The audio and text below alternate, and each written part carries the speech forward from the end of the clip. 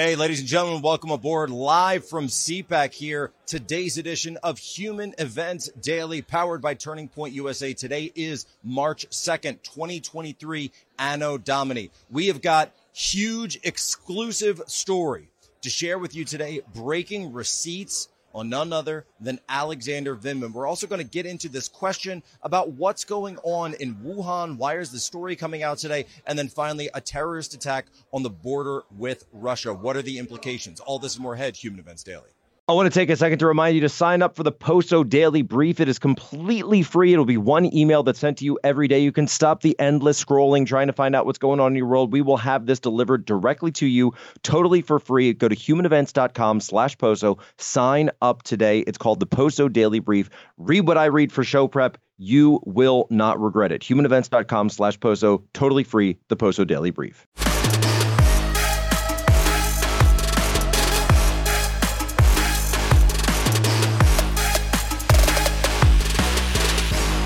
There are no leaders to charge. There's no one to hold to account just yet. And if nobody ever arrests Vladimir Putin and his group, what does justice look like?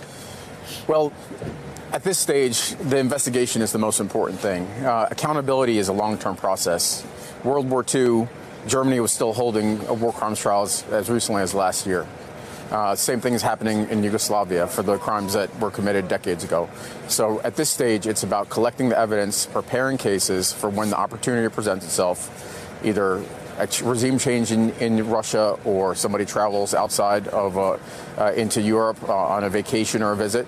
They can never escape accountability, no matter how long it takes. Alexander Vindman. Of course, you remember him, Colonel Alexander Vindman. Remember, folks, Colonel Alexander Vindman. What has he been up to lately? But before we get into this, I want to remind everyone exactly who Colonel Alexander Vindman is. Colonel.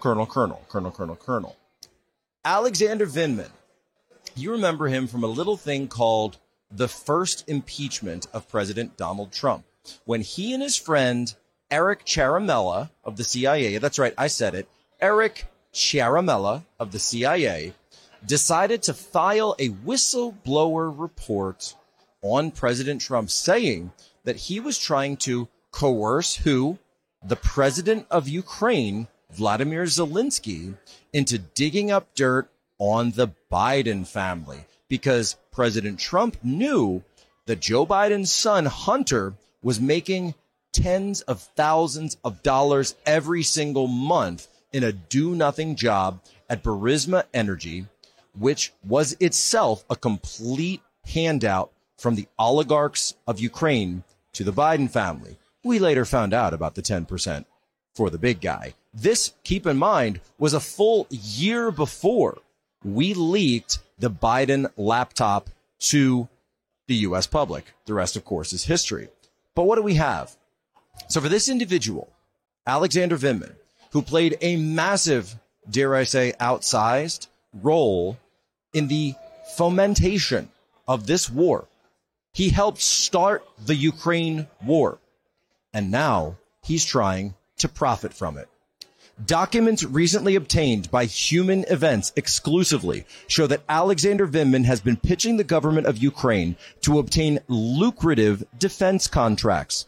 In August of 2022, just a few months into the war, Vindman himself, operating as CEO of Trident Support, pitched a deck on a Ukraine weapons system sustainment center to address problems with Ukraine's weapons management, namely readiness, repair, and maintenance. Vindman's initial proposal was for $12 million, according to these documents, in initial funding for his company. This is war profiteering. The idea behind the proposal is that Trident Support would be a middleman between NATO weapons and Ukrainian forces, teaching the latter how to operate and repair the equipment while taking an exorbitant fee from Ukraine to do so. When you're talking about the tanks, when you're talking about the vehicles, when you're talking about the weapons, the systems, the night vision, everything, all the technology that's being sent over to Ukraine, of course, Alexander Vindman is thinking, how can I get a slice of that pie? Here in D.C., we call that being a beltway bandit. But what he's doing is even further than that, because keep in mind, this is the same Alexander Vindman who was once offered the role of defense minister for all of Ukraine, the head of the entire Ukrainian military. And what do we see here? He started the war, and now he is trying to profit from the very war itself. And keep in mind that with the billions of dollars that the United States is sending over, the U.S. taxpayer would be the one ultimately footing the bill for all of this. They're the ones that are actually trying to be paid or funding this payment for Zelensky. He's the one, Vindman. He's the one who's trying to profit. You see, this is exactly what happens in every war, folks. You get people in the middle who say, how can I get a slice? How can I get a piece of it? War is a racket. And President Eisenhower warned us as a country in his final address that these types of people, these types of forces, the financial pressures of the military-industrial complex would rise again and again as we go abroad seeking monsters, finding them, and then deciding to go and fight them. We just did this entire special last Sunday, Ukrainistan, and you look at some of this. You look at these documents.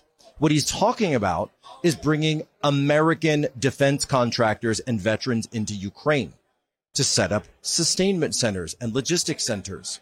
Well, if you're the Russian military and you find out that all of these tanks and all of these vehicles can only be sustained at a few places, where do you think you're going to send your cruise missiles next? And then what happens if it's American citizens that are killed in the strikes? This is textbook mission creep. This is exactly what we warned would happen.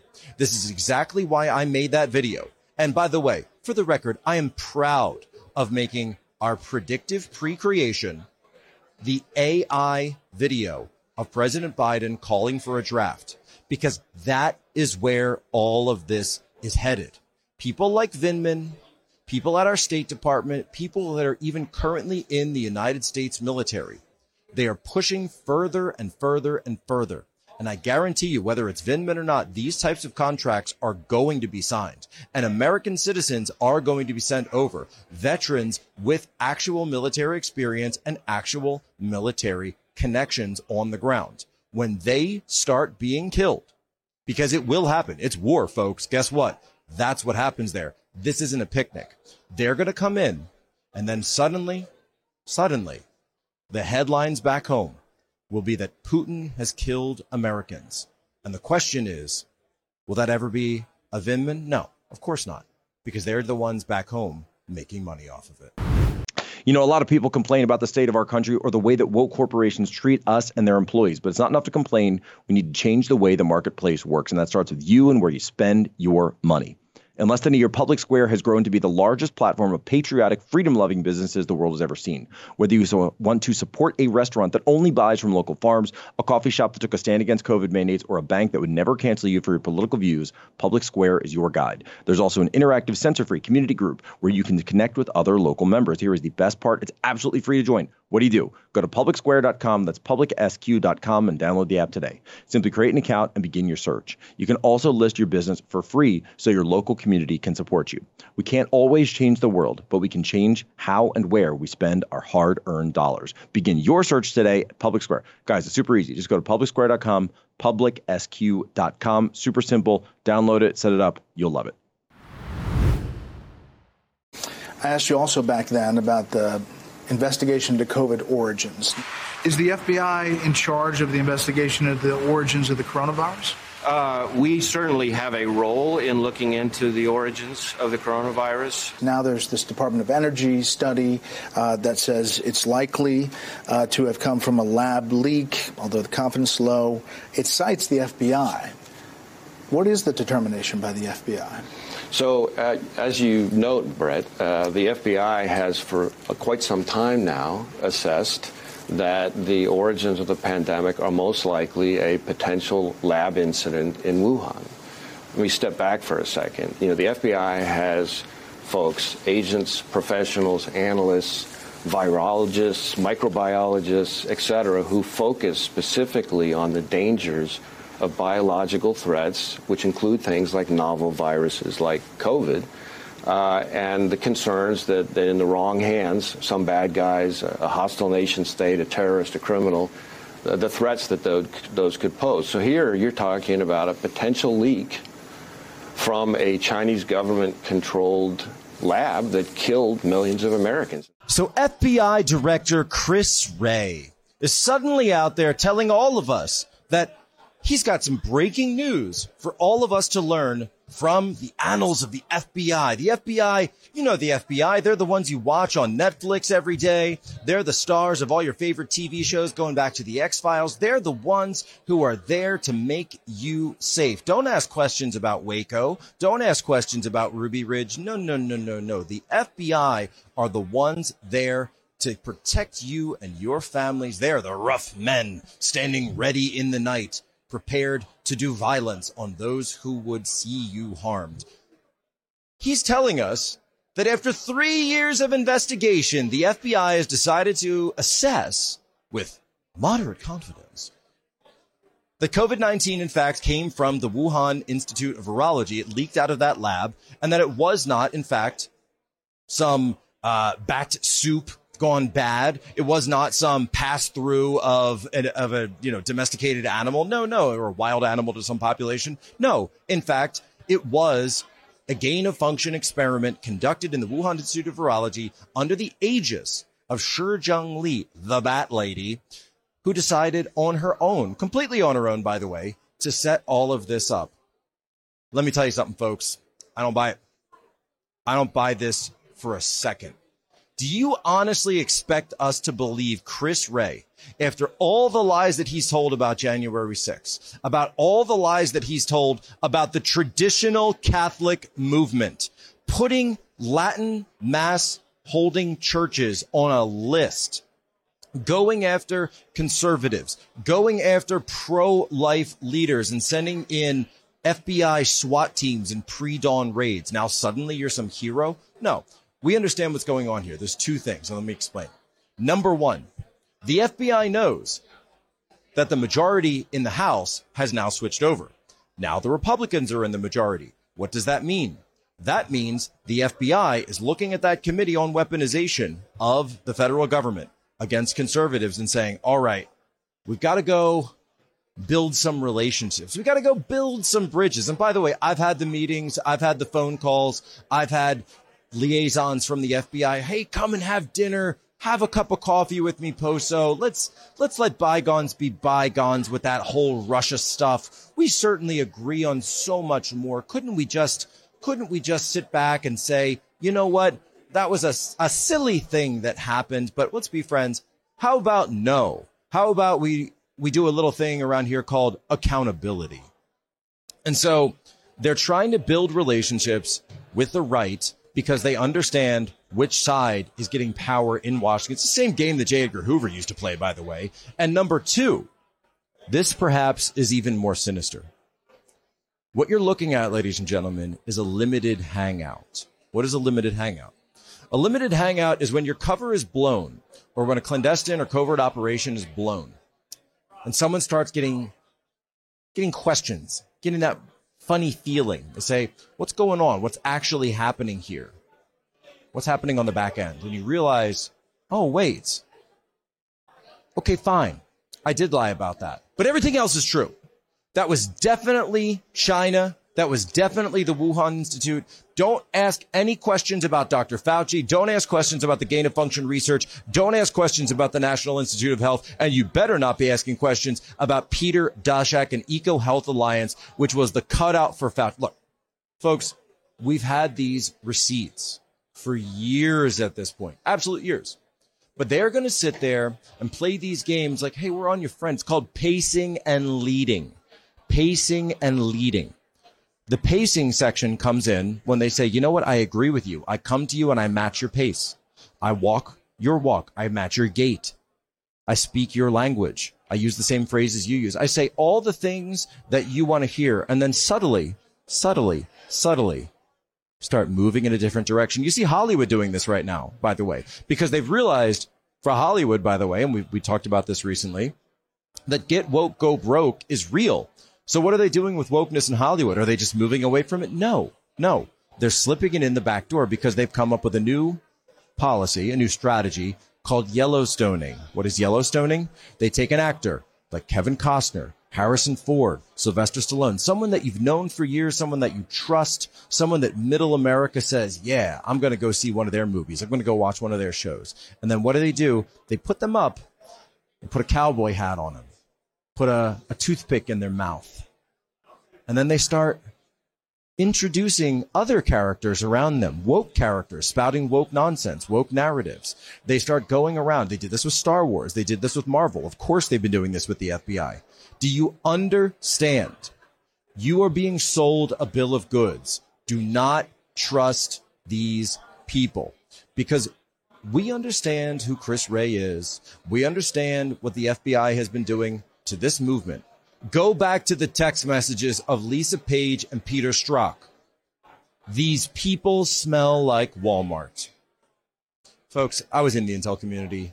I've been very open about that. I get called a Fed every day. What if I am? Right? You do not understand. Nothing that I've ever said, or Sean Hannity, or Dan Bongino, Shara Carter, nothing that we've said or reported could ever possibly get you to actually understand how much condescension these people have for you, for your families, for your values, and for our way of life. They actually consider themselves better than you. They consider themselves more well-informed, and they consider you to be nothing. And that is why when the federal government crashes a train or allows a train to be crashed with hazardous materials in the middle of America, they don't care. There's no concerts. There's no fundraisers. There's no big celebrity telethons. Paul McCartney's not running around playing songs for East Palestine. They don't care about you. They want you to know your role and shut your mouth. Let's talk about the horrendous terrorist attack that happened just hours ago when a group of saboteurs infiltrated Russian territory and attacked civilians. They saw that this was a civilian car with a civilian family, with a child, but they still opened fire. All right, so we're seeing news now of a terrorist attack which took place just across the border between Ukraine and Russia. Inside Russia, the town is called Bryansk. It's a small town, economically depressed town right there on the border. What you heard was Vladimir Putin saying that in this case, and by the way, there have been several Ukrainian units over the course of this war that have crossed into Russian territory. What they do is they'll take advantage of the fact that Russia, of course, has a massive border, over 1,000-kilometer border with Ukraine. A lot of it is forested. It's very easy to take advantage of this porous border. They don't have a border wall, as a matter of fact. And so they're able to get over. Typically, what these units will do is they'll go over, fly the flag, take some pictures, and then head back. But in this case, it seems to have been, and the reports are quite vague at this point. They're all over the place. But we are told, and Putin is out there saying that civilians were killed, potentially even children were shot and killed. Now, on one angle, I would say that this is what you would expect, certainly what you would expect from two countries that are neighboring each other, that have connections to both sides, that have family on both sides. Obviously, there are people within Russia that don't support Putin. There are people within Ukraine that don't support Zelensky. So it wouldn't be surprising to any of us that this type of terrorist activity, this type of insurgent activity would be going on. The United States, of course, saw this as well from at a high level in Iraq and Afghanistan. The issue here for us to look at, and the issue for us to understand, is that regardless of the unit that conducted this, and so people are arguing now, okay, they're saying, well, this was a volunteer unit, it was Russians that had joined the Ukraine, and that they're not directed by the Ukrainian military, it wasn't officially sanctioned, they did this on their own, et cetera, et cetera. Look, okay, maybe. But the issue is, and the salient point, is how does Russia respond to this? Are they going to respond by looking at it as a one-off flashpoint, or are they going to blame the Zelensky regime, the Kiev regime, for conducting this attack? Are they going to say that it was conducted on their behalf? Of course, you saw this in 9/11 here in the United States when, 19 or 18 of the 19 were Saudi Arabian. And so for the question very early on was, would the United States blame the government of Saudi Arabia? And of course, we later found out that the government of Saudi Arabia certainly was involved. Elements of the government of Saudi Arabia were involved in the 9/11 attack, certainly in planning and facilitating some of these moves. Now, was it directed from the crown? That's never been consistently proven. But what we have seen is that in those 28 pages that were redacted from the original 9/11 Commission report, they knew, the Bush administration knew, the government knew that Saudi Arabia was involved. Yet they didn't ever attack Saudi Arabia. They didn't have any response whatsoever. What was the response? Go after Afghanistan, then try to nation build there. Go after Iraq and try to nation build there. But after that, falsely trying to tie Iraq to the attack, but it had nothing to do. It's almost had nothing to do with 9/11. Never did. So here's the bigger issue for us.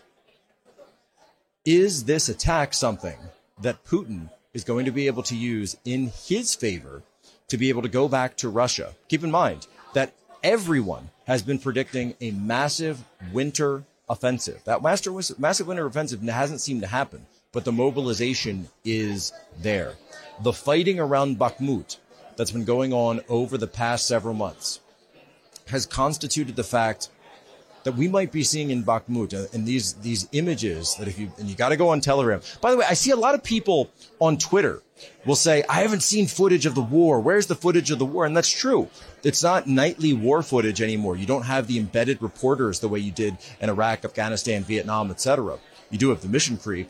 But instead, you've got to go and seek it out. You've got to go to places like Telegram. And that's where I go every single day. I do it once in the morning, once in the evening. And I scroll through several channels, Ukrainian side, Russian side, independent. And I look around to see who is involved. While I do that, you can see footage from all over. And Bakhmut has been a turkey shoot, an absolute turkey shoot. Russians have poured into there. This private group, Wagner Group has gone in, Wagner Group. And then Ukraine has poured reserve after reserve after reserve. The entire city is a shell of its former self. If any civilians are still there, they're obviously in harm's way. The fighting has been extremely intense, and this very well may be, analysts are now looking at this saying that it may be the largest battle of the 21st century, even dwarfing anything that was seen recently in Syria. And so the question for all of us is, if that's what's going on in Bakhmut, and Zero Hedge had the article today that Zelensky, even after saying that he would not pull out, that he would not quit that city, that he has floated the possibility of a tactical withdrawal from Bakhmut at this point. And again, if you look at the images, it's 10 times worse than anything that we saw in Mariupol during that fighting. We have to ask ourselves, what is the goal for the United States? What is the goal for ourselves? What is the goal for our sons and daughters? Yesterday, we had the clip from Zelensky. He said, if Russia is not defeated, then American sons and daughters will have to fight them. That's what he said, because he said Russia will continue on into Poland and the Baltic states. I haven't seen evidence of that, but he's saying if Russia is not defeated now, that World War III will kick off. But there is another path forward. There's a path forward called diplomacy. And something that I would add that Vladimir Zelensky himself ran on when he first ran for president 2019. He ran as a candidate of peace. He ran on stabilizing relations with the Russian state. He ran on stabilizing the economy. This was exactly what he wanted. Now, somewhere along the line, that got changed. Mr. Zelensky, I would say this to you. Go back and listen to those speeches and see if you can find the way forward so that more sons and daughters of Ukraine are not killed in this, that this needless fighting will not continue. There is a path forward to peace. There is a path forward to economic prosperity for you, for your nation, and for Americans, by the way. And I would say that to Putin as well, and the entire Kremlin. But for Americans, we have to ask ourselves, are we willing to embark on something like this? A hot proxy war in a country with nuclear weapons, one that we are directly funding, not covert like Afghanistan, directly funding. And what does that mean if Russia starts to look at us as an adversary? Ladies and gentlemen, you have my permission to lay ashore.